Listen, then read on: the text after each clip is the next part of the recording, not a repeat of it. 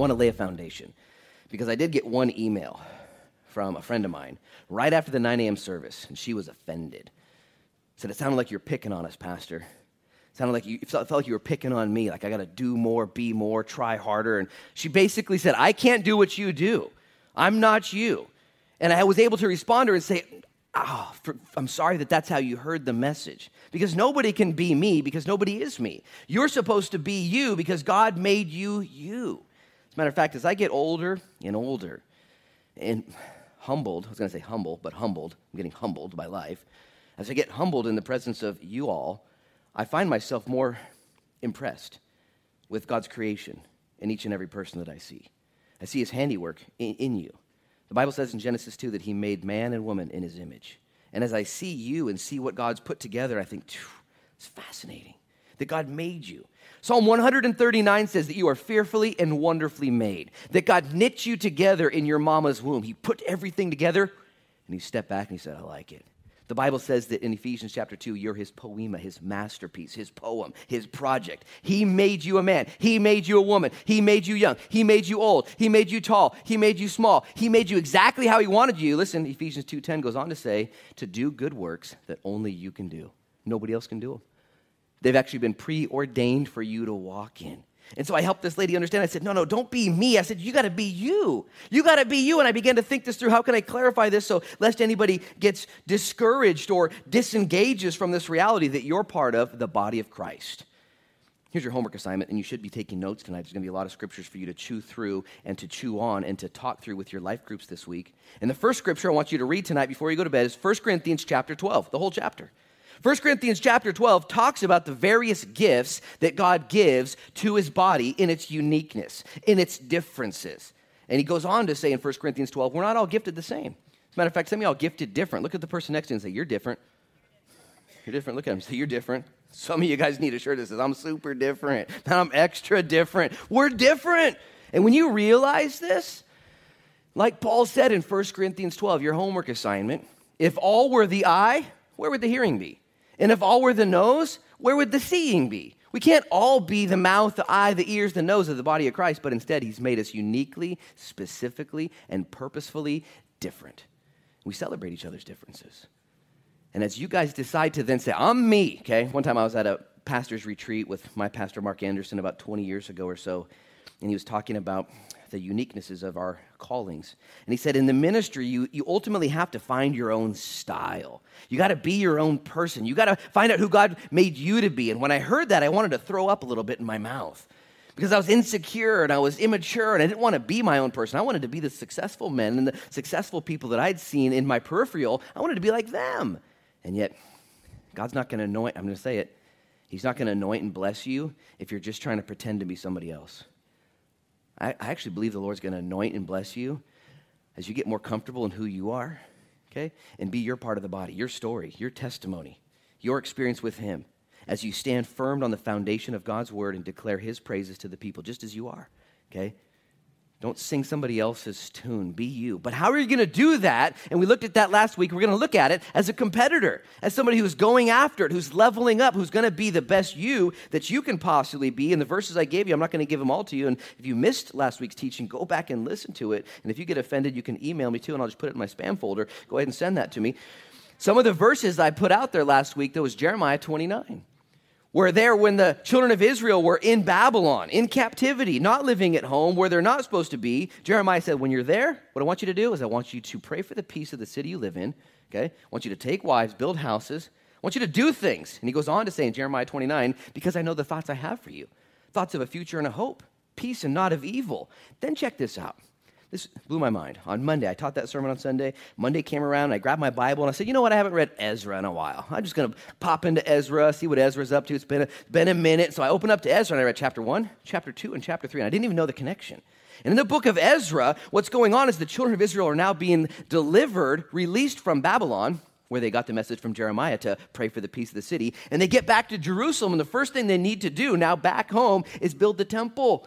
In order to build the temple, they need mullah, and so they take an offering, and everyone reaches down. And guess what they've been doing for 70 years? Okay? Working.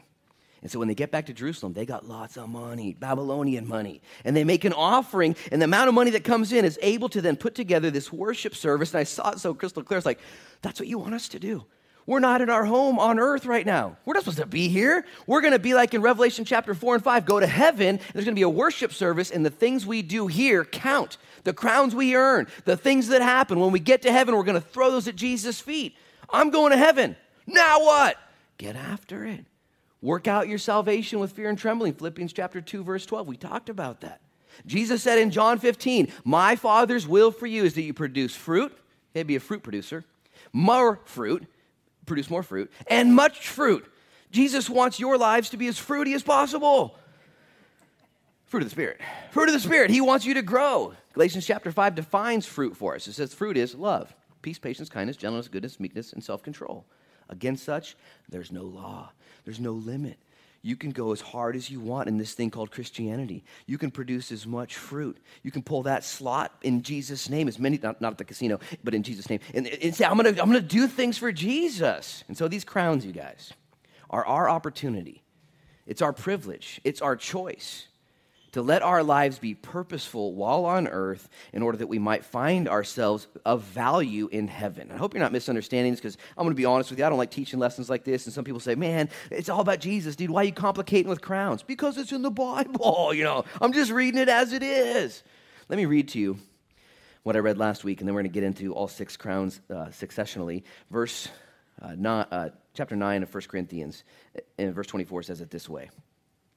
Paul says, do you not know that those who run in a race, they're all running, but only one receives the prize? Run in such a way that you may obtain it. And everyone who competes for the prize is temperate or disciplined in all things, and they do it to obtain a perishable crown. It's just going to fade away. But we for an imperishable crown. Therefore I run thus, not with uncertainty. Thus I fight, not as one who beats the air, but I discipline my body and bring it into subjection, lest when I preach to others, I myself should become disqualified. Paul again uses this illustration. Guys, we're in a race, we're in a fight. There is a battle, there is disqualifications, there is rules, and we got to show up, and we got to run and race hard. Now, this is where the teaching ended last week, and I continue to develop this thought. But the reality is, I think this underlying attitude of I'm going to heaven, now what? Needs to be applied to the rest of the crowns and the diversities of the giftings here. Some of these crowns that I'm going to teach you today, and I believe there are actually more that maybe even the scriptures don't afford us, but that when we get to heaven, God's going to say, I saw you. I saw you grinding it out over there. I saw that benevolence. I saw that kindness. I saw that mercy. I saw your service. Here is some more wealth for you to take to heaven. Listen, to build this service of worship, to throw down at Jesus' feet. Now let's make sure we're all on the same level here. This idea of worshiping at Jesus' feet, falling off your throne, casting your crowns at his feet, receiving that crown again and throwing it back at his feet, is that confusing to anybody else? Does that really make any sense? It doesn't actually make sense in my mind. I'm just going with it because the scriptures say it's going to happen. I'm trusting the Lord going to work all that out, because a couple billion people tossing crowns could make a mess. I'm just going to trust the Lord, though, because like we talked about last week, the things in heaven, okay, they're right. The things down here and the way our minds are put together, they're broken. They're wrong. We see finitely. We see through a glass dimly. And so I'm going to read to you a few verses, and you should be in Revelation chapter 5. Go backwards with me 4 verses to verse 9. 3 verses. It says, whenever the living creatures give glory and honor and thanks to him who sits on the throne, who lives forever and ever, the 24 elders fall down before him who sits on the throne and worship him who lives forever and ever. And they cast their crowns before the throne, saying, you are worthy, O Lord, to receive glory and honor and power, for you created all things, and by your will they exist and were created. John was given this picture of a future event in order that he would be able to disseminate that message to the churches in the book of Revelation on how they're to navigate their lives until we get raptured into heaven. This is what we're doing. This is extra innings. Today, as a matter of fact, after the 11 a.m. service, I drove home and was exhausted and took my family out to Mexican, Taco Bell. And as we went through the drive-thru there, and as I left, I just felt convicted. I felt the Lord wanted me to tell, and this is after the fact, but I felt the Lord wanted me to tell the lady that was working there that Jesus loved her. Just that simple, just tell her. Like, Luke, you missed a crown. It was an opportunity just to tell her. And I was like, man, that's my bad. I could have just told her that. And there's opportunities in your life as you navigate forward and everything you do to be sensitive to the Lord and say, Lord, is this an opportunity to gather another crown, to do something while in Babylon? Because the temptation is, and I can imagine the children of Israel while in Babylon, man, I just want to keep my head down. Don't make eye contact. You ever go to Fred Meyer's and try not to make eye contact with people? Okay? You're just like, get the broccoli, get the apples, pretend I'm deaf. I'm not going to listen to anybody that's talking to me. Or sometimes I'll just find myself scanning. Who's here? What's going on? Who needs love? What's happening right now? How can I be of service to people? So I'm going to say a quick prayer, and we're going to ask God to bless our time tonight as we rip through these other crowns. Father, in Jesus' name, we're here now. We ask that you would bless us, and Lord, that you would inspire us. I pray, God, that you would give us ears to hear, and I pray, God, that you would anoint my lips and anoint our ears. I pray, God, that you would be honored in what we do. We need you, Jesus. We want to run our race well. In Jesus' name we pray, and everybody said?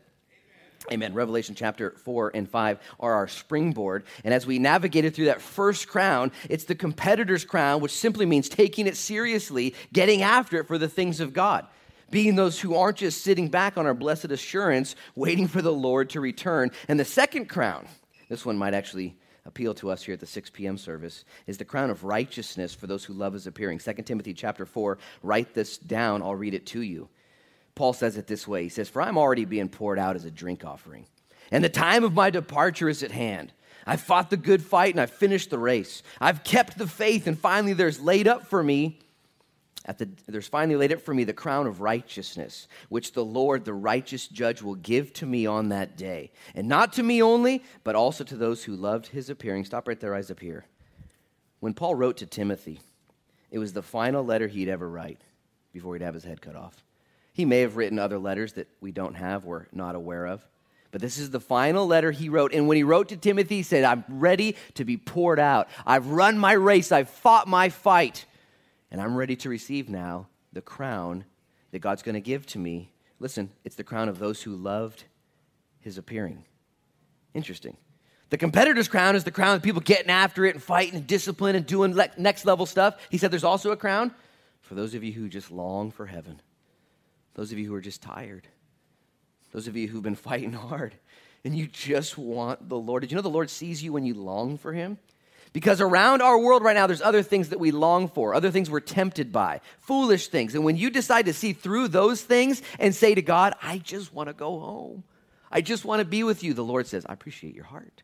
You will one day come home with me. And he'll crown you up. Paul would say it this way in the book of Philippians. He said, guys, I just want to go home. It's better for me to go home, but it's also better for you that I stay here and grind it out. But did you know that if you just desire the Lord's presence, it will help you to navigate forward? And every single day you wish you were in heaven, God says, I'm going to crown you for that. Okay? I study through the book of Acts a couple times per year. And every time I do, I'm just so convicted. I'm like, these guys were next level. The early church, they were so on fire. How did Paul do it? How did Paul take a beating and keep on going? How did Paul face rejection and keep on going? How did Paul stay focused? You know how? Because he was focused on the things of God, and he set his mind on things above, not on things below. John, who wrote the book of Revelation in 1 John chapter 3, said it this way. He said, if you focus on Jesus and his revealing, his appearing, you're going to live a different life. You're going to be purified, is what he said. Because if you believe that Jesus could return at any moment, if you believe that this all ends in heaven, if this is the eternity we're going for, it's going to cause your life to be lived differently. It's called the crown of righteousness for those that love his appearing. The third crown is in James chapter 1, verse 12. Write that down and you can study it with your life groups later. The third crown, it's called the crown of life. And it's given to those who endure testing and temptation. Raise your hand if you've ever been tested or tempted. Anybody? How about even today? You get tested and tempted today. Man! Did you know there's a crown for those that endure testing and temptation? For those that sense the oppression of the enemy? For those that discern and understand the coaching of the Father in heaven as he tests you? Let me make sure you understand this. Testing and temptation are two separate animals. Testing comes from the Lord. He sees you right where you're at like a coach, like a teacher, and he tests you. I personally don't like tests. I'd rather just chill. I don't want to, get too crazy. And the Lord says, no, I'm going to test you. I'm going to test you. Just like Car and Driver magazine is looking forward to the 2020 editions of new vehicles. And they'll get those new vehicles, and they'll take them to the Autobahn, they'll take them to the course and to the cones, and they'll test them. Why? To see what they can do, to write a review, and to help people buy the right car. The Lord will also test you on purpose. My coaches did this in high school. My coaches did this in college, is they would put me up against athletes in the practice room better than me in order to make me a better athlete. I've shared this with you guys a number of times. Years and years ago, I was overwhelmed with life. Has that ever happened to you? I was just overwhelmed. Can't even remember what it was. And I was reading my Bible about 4 a.m, and as I came to chapter 11 of the book of Psalms, chapter 11 specifically states that life sometimes feels like the enemy has his bow pulled back and he's about to shoot at you. Psalm 11 tells us that sometimes we just want to flee like a bird, just run away. But Psalm 11 goes on to say, but you know what? God's in heaven, and his eyelids behold the sons of man. God sees, and the Bible says this in Psalm 11, and God tests the righteous. Now, when I was reading that early that morning, I said, wait a minute, Lord. Are you testing me? Are you just testing me? And when I realized and sensed that this was just a big test, I changed my discernment. I changed my approach. Oh, okay, well, I'm going to pass this test, because when you pass the test will pass. There's a crown for those who fight under the testing and the temptation. Now, temptation is totally different, okay? Temptation is from the devil. Temptation will be given to you the rest of your entire life. James goes on to say in his book, God doesn't tempt you. God can't tempt people. That's not what he does. But the devil will tempt you. And when you are tempted by the devil to do stupid things or to look at things or to engage in certain things, and you decide to not get involved, the Bible says God's going to crown you up. When you pass the test, when you pass the temptation. I just want you guys to freak out with me just a little bit here, because your life has preordered testing and temptation that's coming your way. I don't know if you guys know that. When Jesus was baptized in the Jordan River, he came up out of the river, and the Holy Spirit anointed him. And the Father said, this is my Son in whom I am well pleased. And immediately he was led into the desert to be tempted for 40 days. That was his first at-bat in ministry. What are we doing? What are we going to do first? Tempted. What? How's it going to go? No food, no water. Satan right there whispering in your ear the whole time. Like, I don't know if that's going to go well. And yet Jesus, our rescuer. You guys know how he defended himself, don't you? He quoted the scripture. Every time Satan came at him with a temptation, he quoted the scripture. Every time he quoted the scriptures out of the book of Deuteronomy, that must have been where Jesus was having his morning devotionals, is in Deuteronomy, and he quoted the scripture to defend himself against temptation. Let me make sure you guys don't think I'm making this up. This is James 1:12. I'll read it to you. Blessed is the man who endures temptation, for when he has been approved, he will receive the crown of life, which the Lord has promised to those who love him. James was Jesus' little brother, and he knew and knows that the church, you and I, will be tested and we will be tempted. And he said, as you decide not to give into the flesh, as you decide to trust in the Lord in your testing and temptation, the Lord's going to give to you the crown of life. Now, there's a little sneak trick that James gave us in that verse. He said this crown of life is going to be given to everyone, listen, who loves the Lord. I believe the victory that awaits every single person with testing and temptation is answered in this one question. Do you love the Lord more than these? What you're being tempted by, what you're being tested over. Do you love the Lord more than this? And if you answer that question in the midst of your temptation, you will successfully resist the things that are being put in front of you. I guarantee you. It's a matter of which one you're going to love more in that moment. James goes on to say in chapter 4, he says, when the enemy comes your way, resist the devil and he'll flee from you. Draw near to the Lord and he'll draw near to you. It's the 1-2 combo punch that never fails. Resist the enemy and he'll flee from you. Draw near to the Lord in love and he'll draw near to you. Guys, there's a crown for those of you who get tested, for those that you understand what's happening in your temptation. This actually excites me because I'm a young man in the fight and the devil hates me. Okay, and he's constantly tempting me. I don't know if he constantly tempts you. He constantly tempts me. And when I remember John chapter 10, Jesus said, I'm the good shepherd, okay? I come that my sheep would have life and life abundantly. That's what I'm doing. But the thief, he comes to steal, kill, and destroy. And so Jesus puts it out there plainly. He's like, hey, just so you know, when the devil's tempting you with something, he wants to steal, kill, and destroy. Like, I don't see a lot of return in any of that steal, kill, and destroy. Sin will always take you further than you want to go, keep you longer than you want to stay, and cost you more than you're willing to pay every single time. And yet the Lord says, I've come to give life and life abundantly. That's what I want to do. And as you double down with the competitor's attitude and say, Lord, I want the crown of life. I'm going to resist sin and temptation. How? By resisting the devil, he'll flee, but I'm going to draw near to you in love. And my life is going to be sweetened. Well, I'll tell you what, the fourth crown is called the crown of leadership. And this is called the crown of glory. 1 Peter chapter 5, Peter writes to the pilgrims, to the sojourners, to the church that was persecuted. And in chapter 5, he specifically addresses the elders of the church, the leaders.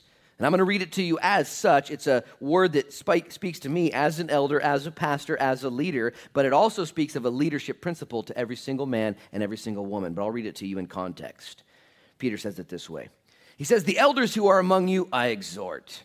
I who am a fellow elder and a witness of the sufferings of Christ, and also a partaker of the glory that will be revealed. Shepherd the flock of God which is among you, serving as overseers, not by compulsion, but willingly, not for dishonest gain, but eagerly, nor as being lords over the people entrusted to you, but being, listen, examples to the flock. And when the chief shepherd appears, you will receive the crown of glory that does not fade away. Peter says to the leaders of that church, guys, I want you to lead well.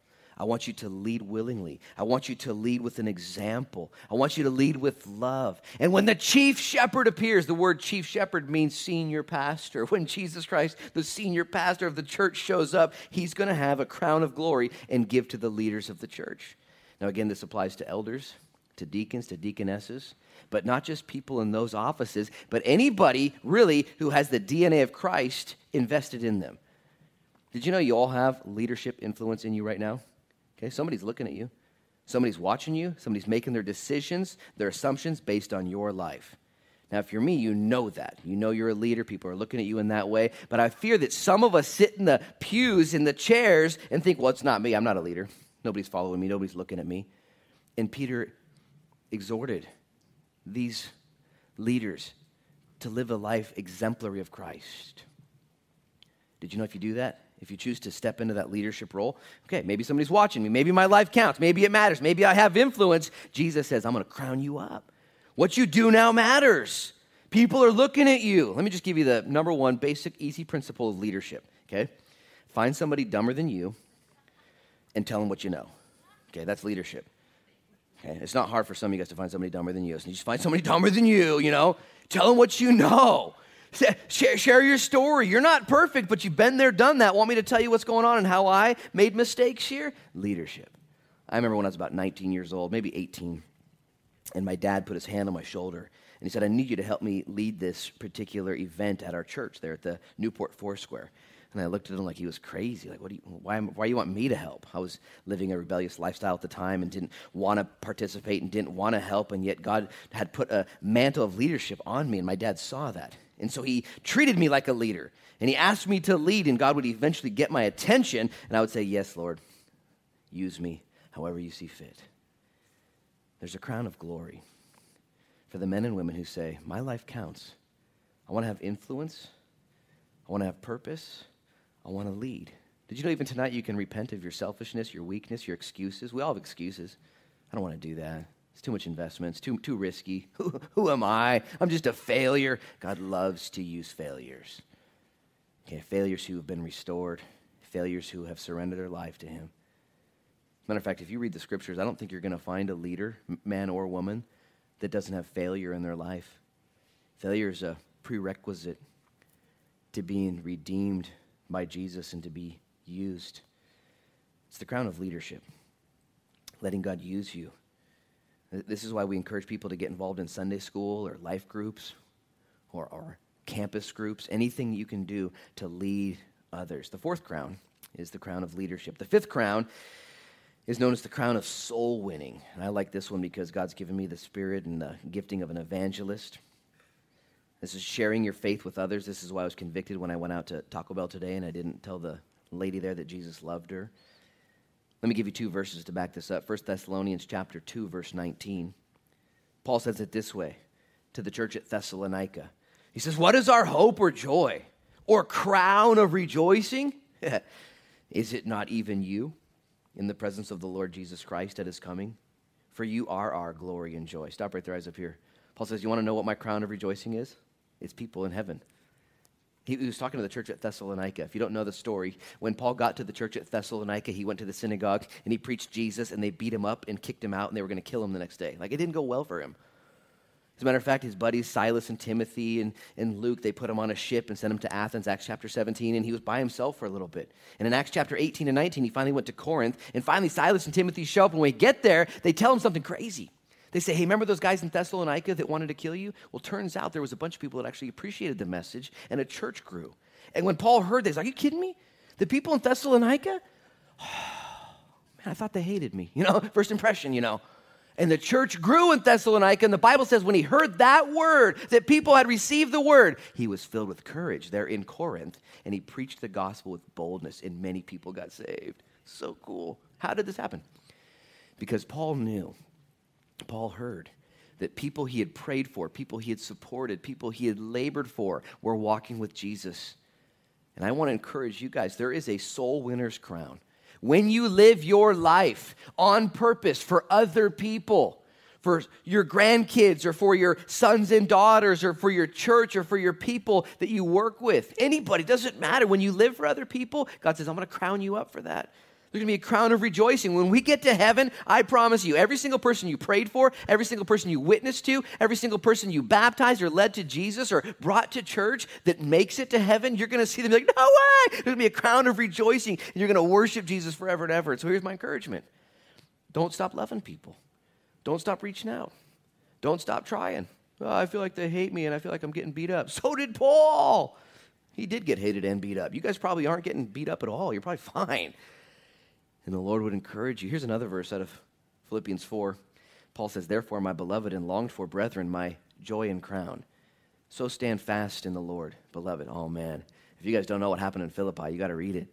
Paul went to Philippi, and he met Lydia there at the riverside and baptized her and her whole family. And a couple days later, he was arrested for healing this poor little girl who was enslaved in human trafficking.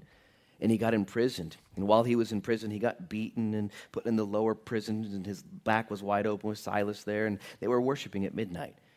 And the gates and the chains were broken through an earthquake, and the jailer gave his life to the Lord, and the whole place in Philippi got saved. And here's Paul writing to the church of Philippi. He says this, man, you guys are my joy, my rejoicing. Even as Adam Durkin put the pictures up of the Mackles in Costa Rica, who I've spent time with. They actually came to Newport last year, and we took them out to the tap house and had lunch with them and prayed for them, and we give them monthly support. And what a joy to know we're partnered with other people that are impacting the kingdom of heaven. The soul winner's crown. Let me give you 2 Old Testament verses you can chew on as well that should shape your life. Daniel 12:3. Daniel said, those who are wise shall shine like the brightness of the firmament, and those who turn many to righteousness like the stars forever and ever. You want to shine like the stars forever and ever? Turn many people to righteousness. Pray for them. And I'm not even going to ask this question with a response, but have you been rejected? Has your faith been rejected? Have you been criticized? Have you been mocked? Have you been shunned? The answer is probably yes. Okay, well, I'm not doing that again. I'm not telling that Taco Bell person Jesus loves them, because Jesus might not love them. You think that way, because they're mean to me. Listen, Paul's our example. Okay, Daniel says, wise are those who turn many to righteousness. The Proverbs say it this way: the fruit of the righteous is a tree of life, and he who wins souls is wise. I believe some are called to evangelism, some have that gifting, that charisma, but I believe we're all supposed to have a heart that beats for others that don't yet know Jesus. That's why you're here. The Great Commission is to go into all the world and to preach the gospel. So if you've been witnessing, if you've been sharing, and it has gone well, praise the Lord, okay? There's going to be rejoicing, crowns for you. If it hasn't gone well for you, don't give up yet. Don't give up. You don't know the end of the story. And here's the best part about being a witnesser of Jesus, a soul winner. Here's the best news, okay? That it's not actually your goodness that you're sharing. It's not actually your power. It's not even your promises, okay? You're declaring the good news of God. You're just the middleman. Like, God is good, God is coming, God forgives, God loves you, God accepts you, God has a plan for you. And if people reject that, it's still true. You don't even have to worry about it. I've been a salesman before, trying to sell things that maybe were a little iffy or sketchy, or maybe I have to back this up. Okay, you don't got to worry about the Lord. He's going to back his own word. You just declare his word. That's simple. I think it's Mark chapter 4 says, the sower goes out and sows the word, and then he goes to bed, and he wakes up, and the next morning there's growth, and he knows not how. Doesn't know how. It's not your problem. Your responsibility is to tell that lady at Taco Bell Jesus loves her. Last crown, final crown for the night, we'll be done, is known as the crown of martyrdom, or the martyr's crown. Revelation. These are for those who laid the crown for him and his kingdom. We learned this a couple weeks ago when we read the church at Smyrna. Revelation 2:10 says, do not fear any of those things which you are about to suffer. Indeed, the devil is about to throw some of you into prison that you may be tested, and you will have tribulation 10 days. Be faithful until death, and I will give you the crown of life. We know that that was a message from Jesus to the church that would go through a heavy persecution. Millions and millions of Christians would die in the 1st and 2nd and 3rd centuries through the next 10 Caesars. And Jesus says, when you give your life in death, there's a martyr's crown. That word martyr, though, is where we get our English word witness. It's the same word for living your life, denying yourself to death, dying to your flesh. Anybody still have flesh left? A little bit? A little bit of flesh? A little bit of evil desires? Okay, willful self-interest? Me and 4 others? Yeah, we got it. And the Bible gives us an opportunity. He says, put your flesh to death. Crucify yourself, Galatians 2:20. It's not you who live anymore, it's Christ who lives in you. And this is a daily decision. And I believe that there is a martyr's crown for those who give the ultimate sacrifice. Most of us probably won't die for Christ in that way. It's just not going to happen. We're Americans. Unless you travel the world and get abducted and something weird happens, that's probably not going to happen to you. They say on average anywhere from 125 to 175,000 people worldwide do get killed for Jesus. It gets a large number. But for us here tonight, and as we end this service, what if it's the Lord says, hey, I'm going to give you opportunities to deny your flesh for the glory of God and the good of others, to do the right thing. It would almost be easier to stand up and say, I'm a Christian, have your way, and have your head cut off, than it would be at times to say, I'm a Christian, therefore I'm going to do the hard thing, and instead of dying for Christ, I'm going to live for him. It would almost be easier to die than to live for Christ. And I put that on you tonight. God wants you to live for him. Well, it hurts my flesh to stay in this marriage. It hurts my flesh to stay in this ministry. It hurts my flesh to stay holy. It hurts my flesh. Deny your flesh. Live for Jesus. Give your life to him. Be a witness in a difficult situation. And let me just tell you something. If you choose to stand for Christ, as he would have you to stand as a bold martyr witness for him and to endure the difficulty, whatever it is for him, not only will be there a martyr's crown for you, but there will be life abundantly right now. Having it your way, doing your thing, appeasing the flesh, is not going to take you where you want to go. It's not going to do it. It never will. Last night before I went to bed, I was reading out of Fox's Book of Martyrs, Jesus Freak Edition. Have you ordered your copy yet? Amazon.com. You can order it tonight. It'll be here tomorrow. It's crazy. They're shipping out of Siletz now, I hear. It's not true. But you can get that. And I was reading last night, and a quote came up from Dietrich Bonhoeffer. Dietrich Bonhoeffer was hung in the Nazi concentration camps. He was a German national. He wasn't a Jew. He was a German national that was resisting his own government. He said, this is nuts. And because he was against Hitler and his own government, he was arrested and imprisoned. He was actually a free man. He lived in America. He was a pastor, and he'd escaped. And he felt guilty that he was living free while the atrocities were happening in Germany. So he traveled back to attest and go against his government. He was arrested. He was actually hung 10 days before the war ended, and everyone was released. Just 10 days early, his life was taken from him. And before they hung Dietrich Bonhoeffer, he's quoted as saying this: "The end has come. Life begins." Did you hear that? For him, the end was here. I'm getting hung. It's over. And in reality, he knew this is where the beginning of life actually starts. He willingly laid his life down. And I promise you, if you deny your flesh, what your flesh wants to do right now, what's your flesh want to do? What do you want to do that's against the will of the Lord? That's against his purposes? That's just for you. Jesus says, if you deny your flesh, lay it down, there'll be a martyr's crown for you in heaven, but there'll also be life for you beginning right now.